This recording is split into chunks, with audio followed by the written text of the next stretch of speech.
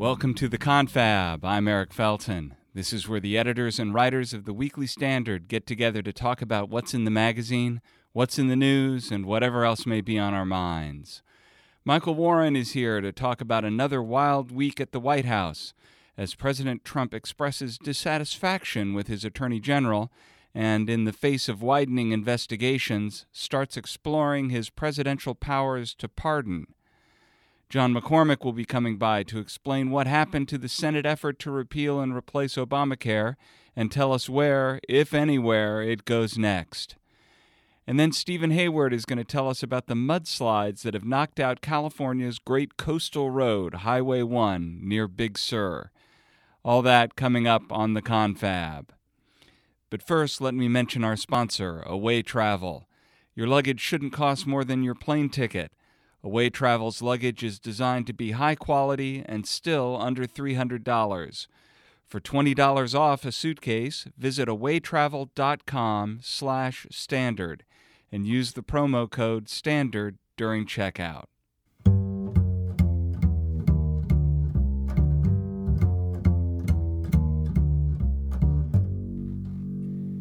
Joining us on the Confab, Mr. Mike Warren, senior writer and White House correspondent for the Weekly Standard. Mike, how you doing? I'm great. It's another week, Eric, and nothing really to write or cover for me. This was one of those weeks from the White House where, again, it seemed on a policy issue, Donald Trump was getting his footing as right after the GOP Hill effort, Senate effort to repeal and replace Obamacare fell apart. It looked like everything was going to be just in complete pieces. Donald Trump calls senators to the White House, and there did seem to be a sense, wait a second, maybe we can get something done. Maybe if somebody is, coaching us and organizing us, that it isn't a lost cause at this point. And then, kind of out of nowhere, Donald Trump gives an interview to the New York Times. The failing New York Times. The failing New York Times. Like, why the president, after bashing the New York Times left and right, still sees them as the go-to news organization, it would seem, when he has something to say. Right.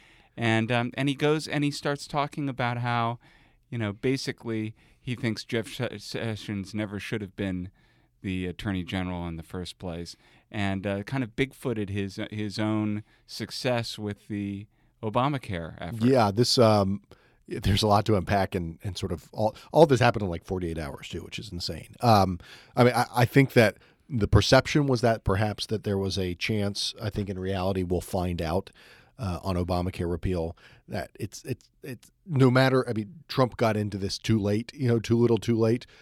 And I think that's going to bear out.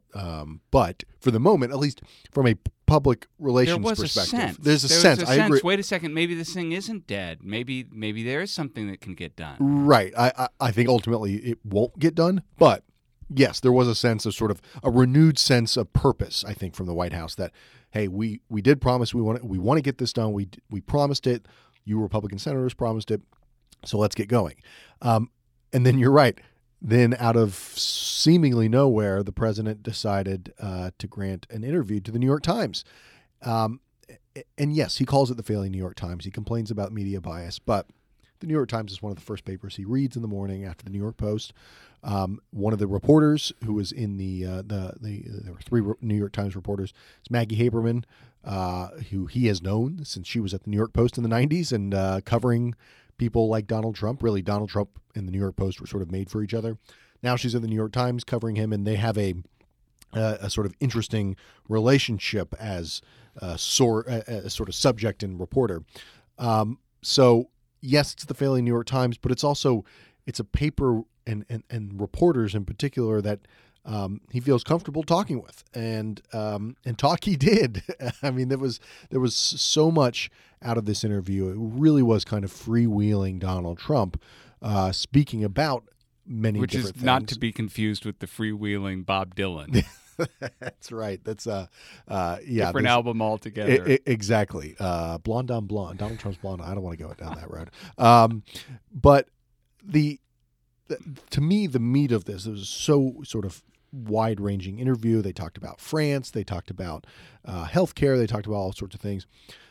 To me, what struck me and what I think is the case is that this was an interview that that Trump wanted to get out a couple things about. He wanted to get out that he was, as you said, unhappy with Jeff Sessions, and in fact, didn't sort of regrets the wishes he could retroactively not have nominated him for Attorney General because of the decision in March that Sessions made to recuse himself from all federal Russia investigations. That, to the president, we've known this, now we basically have it on record from him.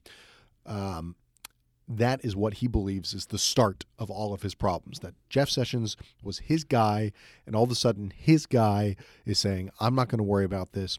And from that, you have, again, in the president's mind, an FBI director run amok, a decision by some deputy attorney general from Baltimore, of all places, making the decision to name a special counsel. And now the special counsel is doing what? He's probing into all sorts of things. He's going after Don Jr. for this meeting, this totally innocuous meeting, according to the president. And as he warned in the interview, and if he goes after, looks into my finances, that is Bob Mueller, goes into my finances and my family's business dealings, that will be crossing a line. And lo and behold, the next day after this interview, we find that exactly is what Mueller's investigation is doing.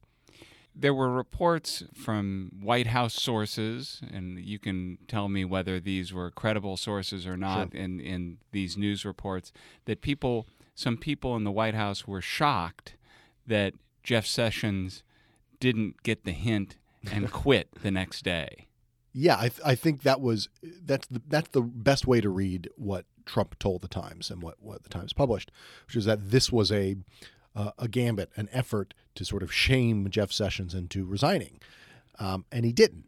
And so now we're in this weird place of flux where you've got an attorney general who has, despite what his what the president's spokeswoman has been saying, basically does not have the support and the trust of the president of the United States. The president so far is unwilling to, fire him, give him the boot, and the attorney general is unwilling to say, "Look, the president doesn't have my support. I'm out of here." So what happens? Well, what does the president think happens if Jeff Sessions resigns? Does he think that things go back where he nominates a new attorney general who doesn't have to recuse himself in any way, and thus having someone who doesn't have to recuse himself, he no longer has to appoint a special counsel, so that can just be wrapped up? Is that the theory going on? I don't know. I don't know if the president is even thinking that far ahead. I think it has a lot more to do with the fact that revenge is kind of a strong term, but it's sort of retribution, right? This is counterpunching. Exactly. This is not famous Trump counterpunch. Exactly, and that ultimately this is kind of a PR fight, right? That this is a fight about sort of winning the narrative, and that I don't know if he's thought how this goes away. I mean, because then the next question is, look, if Mueller is really the problem here, Mueller's investigation is the problem for President Trump. Rod Rosenstein, the Deputy Attorney General, is essentially named Mueller and named the special counsel, created the special counsel investigations office for this. It would be up to him. It would be up to Rosenstein to fire Mueller. Is Rosenstein about to do that? I don't get any sense that he is. So if Rosenstein is not going to fire Mueller, then Trump would need to fire Rosenstein in order to sort of get to Mueller. I mean, there's a couple steps here.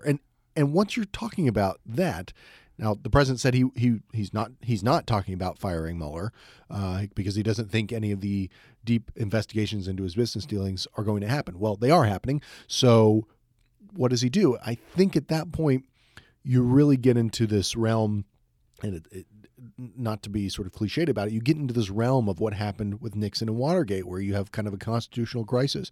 Would the president sort of clearing out the people who are investigating him and his family's business dealings, is it proper? Is it right? Is it sort of legal in kind of the weird way that the president operates and sort of his position for him to do that. And then it becomes, I think, a question of what does Congress do if we get to that point. We're not at that point. Which is perhaps the other way that the Trump people may be looking at it, which is that this is like the Clinton-Monica Lewinsky case where the White House declares war on a special counsel and relies on having enough political support that the investigation from the special counsel ultimately nothing comes of it, if you will. Right. I think they if they're not consciously thinking of it, they ought to be thinking of that as a model because that's what they're doing. The Washington Post, the New York Times both have reports out that says that's exactly what they're doing. They've got it sort of shaking up the Trump legal team and making a conscious effort to point out conflicts of interest, to point out that this is sort of a witch hunt, that Mueller, in many ways, is conflicted and maybe we'll even insinuate he's corrupt. Well, I mean, somebody affiliated with the White House floating this notion that Mueller has a tiff with Trump over membership fees at a Trump golf course from like 15 years ago. Yeah. Exactly. I mean, but that's the kind of stuff that's going to drip out. This is the very similar thing happened to Ken Starr. And the effort was to discredit him in his investigation. I think this is looking at this, and this has always been the problem for Trump with regard to this whole Russian collusion story, is the viewpoint that this is a public relations battle and a political battle, that if you can only rally your forces to think that everybody's out to get President Trump, then you can win, and maybe you do win. You'll get friendly Trump voices in the media to call it that. You'll sort of have you'll maybe have a solid chunk of Republicans saying this is all a bunch of people going after him, until you have legal actions being taken, until you have people in the FBI, in the Justice Department, going through and finding things that could be legally actionable. I don't know if that's going to happen, but the investigation is ongoing. And if you go back to what Rod Rosenstein's letter that established this whole investigation through the special counsel's office back in May, it says very clearly, the investigation can look into anything that has to do with Trump or his campaign associates, regarding potential problems or violations or whatever, any sort of relationship with Russia, collusion or attempts to sway the election or anything like that, and can make criminal indictments and charges based on what they learn from this investigation. And at that point, it's not about politics anymore. Although it's pretty clear that the special counsel could not bring criminal charges and indictment against the president himself. No. And again, this is where it does become political, and it's this weird position where the president operates. At that point, then, right, it goes to the House of Representatives to consider impeachment. But what does happen if this were, let's say, an aggressive prosecutor looking at the meeting that Don Jr. had, and let's say something were to come of that, whether it was correct or incorrect, prosecutors have tremendous leeway about what they can bring a prosecution about. What does the situation look like in Washington if Donald Trump Jr. is being prosecuted and let's say he is promptly pardoned by his father? Right. I mean, this is something that they're apparently considering. The president's asking about pardons, how that works.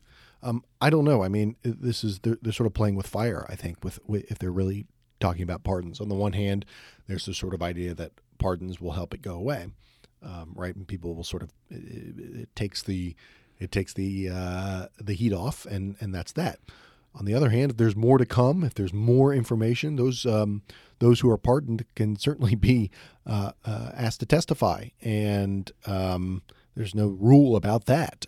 For any related things, like I don't know what's to come of this, but the fact that we're at this point, right? That we're talking about the potential. And that apparently the White House is talking about how do we pardon folks? How do we sort of play this at this next level?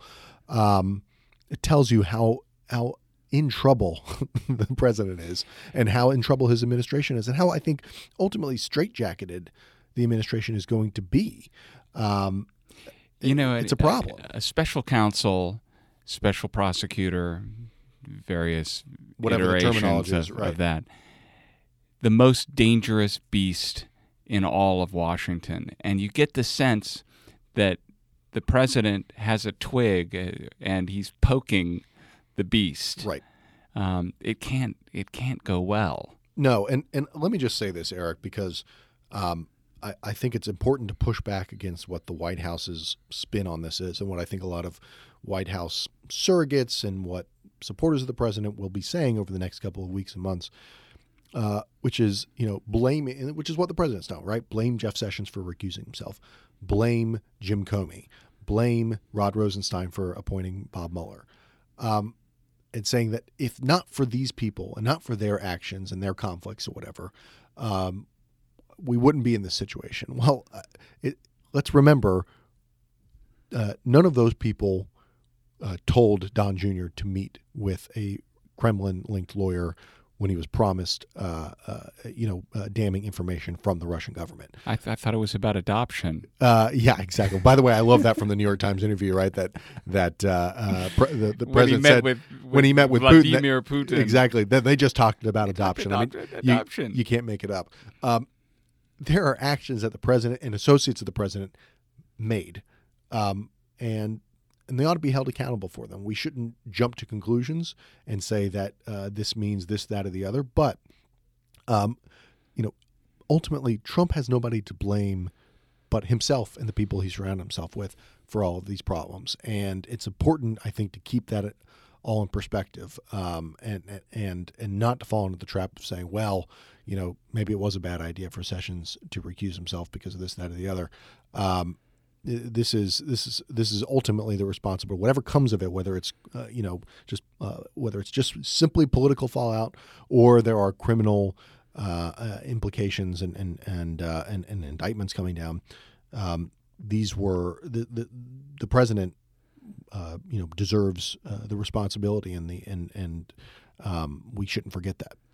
Michael Warren, White House correspondent for the Weekly Standard. Thanks for joining us on the Confab. Thank you, Eric.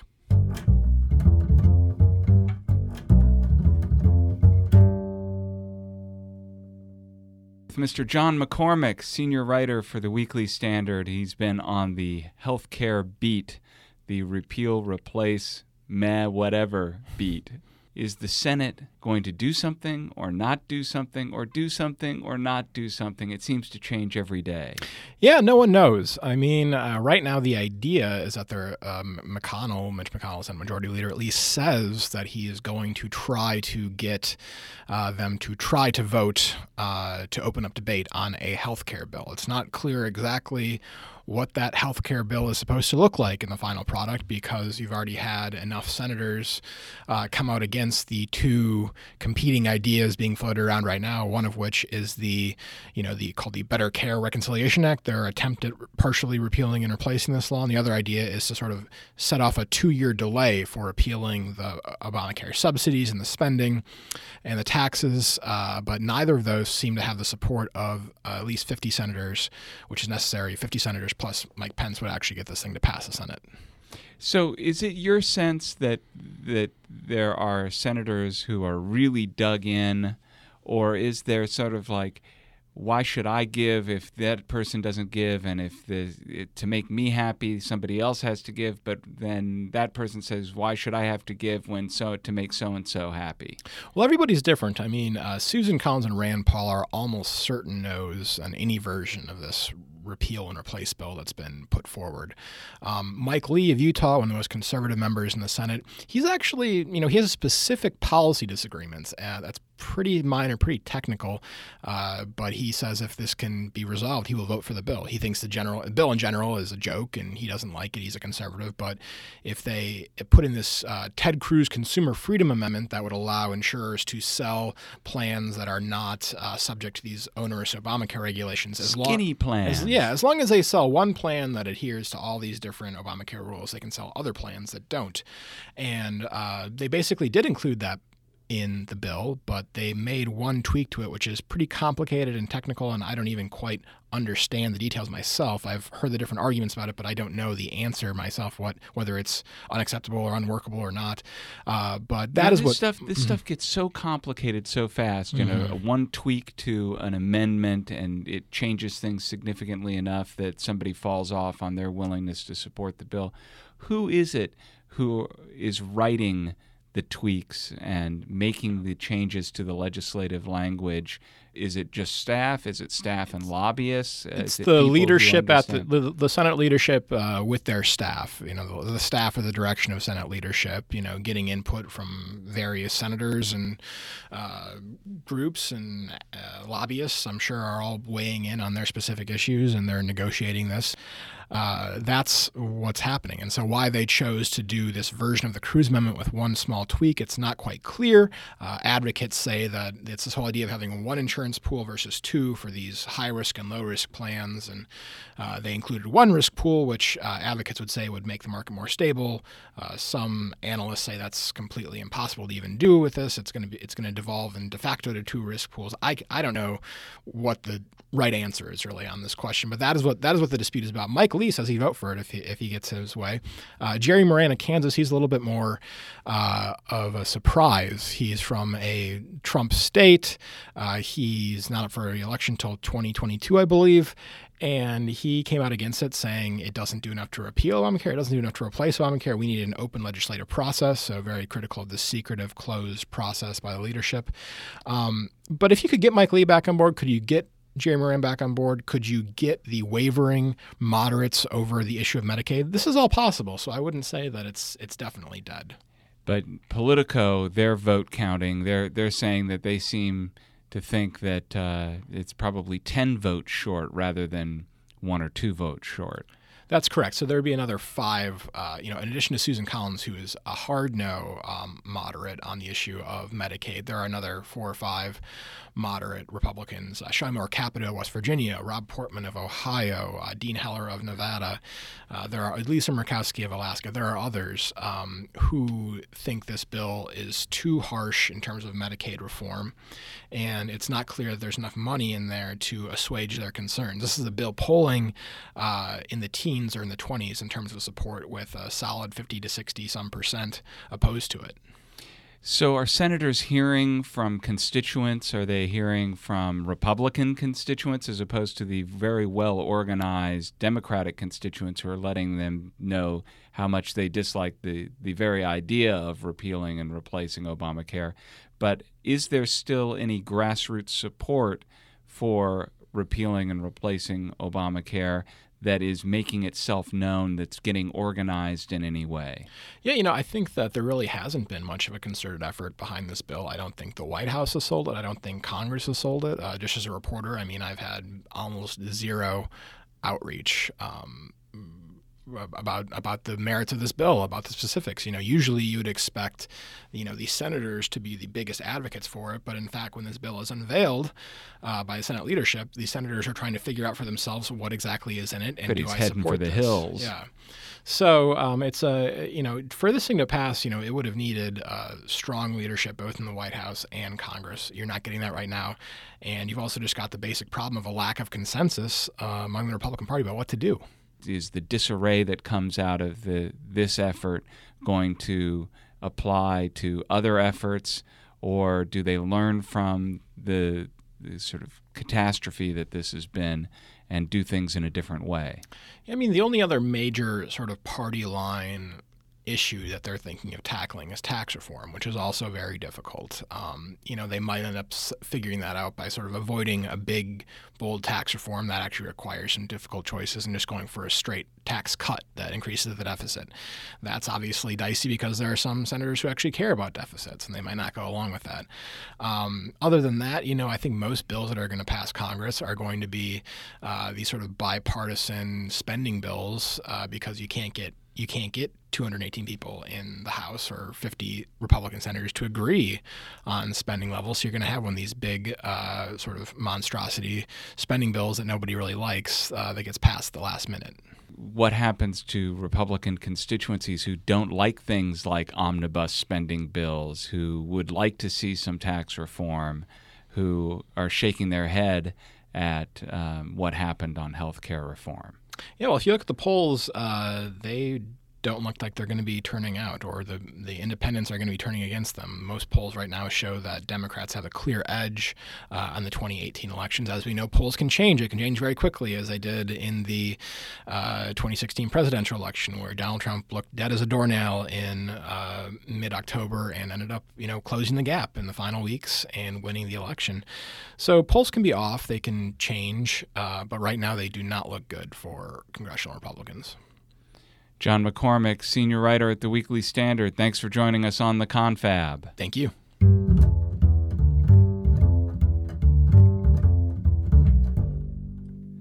The Confab is brought to you by Away Travel, a company started to create the perfect luggage.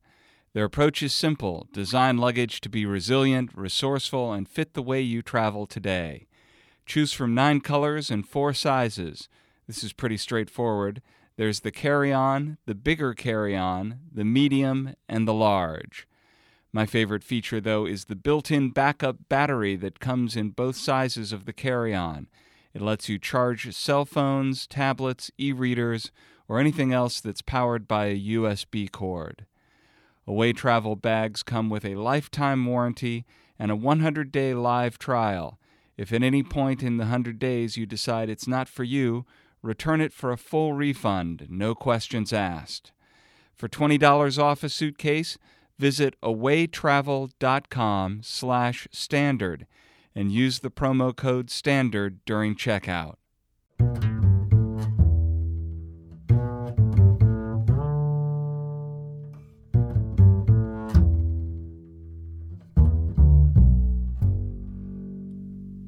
And now the Confab welcomes Steve Hayward, joining us by Skype from California. He's a senior resident scholar at the Institute of Governmental Studies at the University of California, Berkeley, and the author of most recently of the book Patriotism is Not Enough.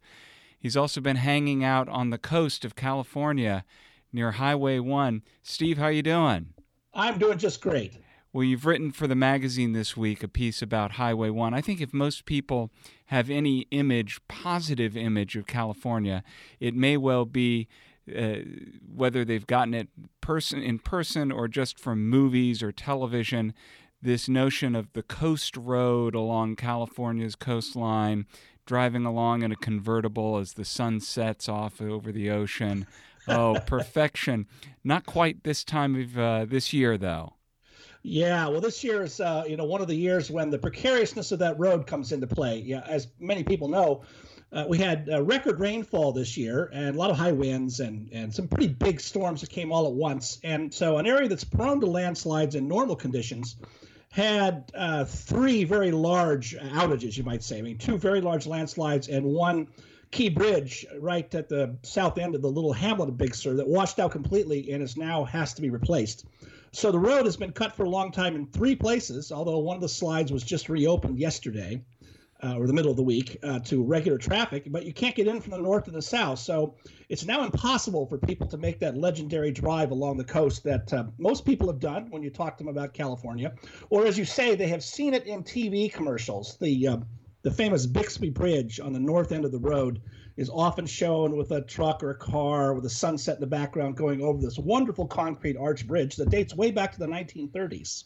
Now, it isn't the Bixby Bridge that's washed out, though, is it? It's the Pfeiffer Bridge. Right, yeah, no, the Bixby Bridge is just fine. It was retrofitted about 15, 20 years ago for earthquake risk, actually, but they shored that up. No, it was the Pfeiffer Bridge at the bottom end of the hamlet of Big Sur.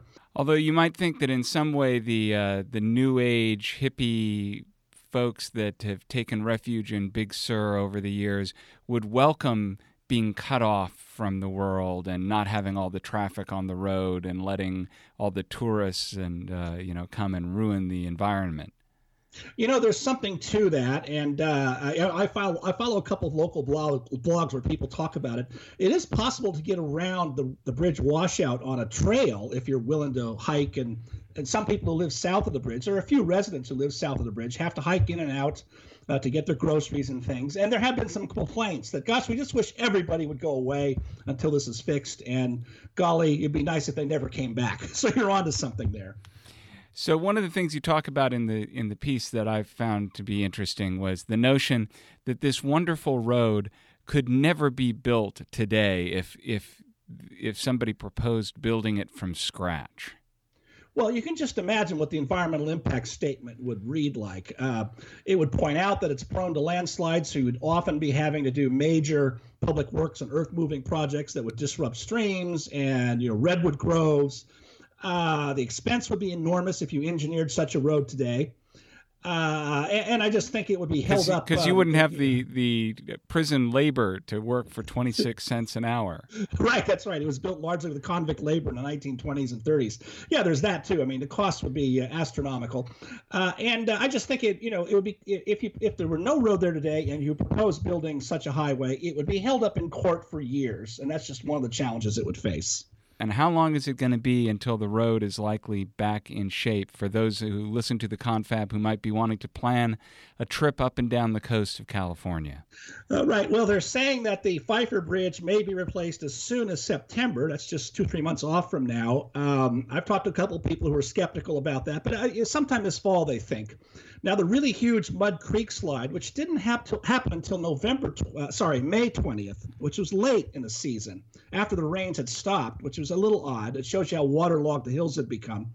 But I thought global warming was supposed to put California in permanent drought. That's right. And now the headlines are, gosh, California may be in for higher rain than usual for the next 100 years. But that's climate change for you. But the Mud Creek slide may be a year or more in being repaired. They can't say right now. It's still unstable. So I think that's going to be, let's see how it goes. But starting this fall, you will be able to get to most of the area from the north, out of Monterey and Carmel. So if you have a convertible Volkswagen, an old convertible Volkswagen, you do have time to get some renovations done to it, a little restoration before you hit the Highway 1. That's right, yes. Stephen Hayward, thank you so much for joining us on the Confab. Well, thank you, Eric.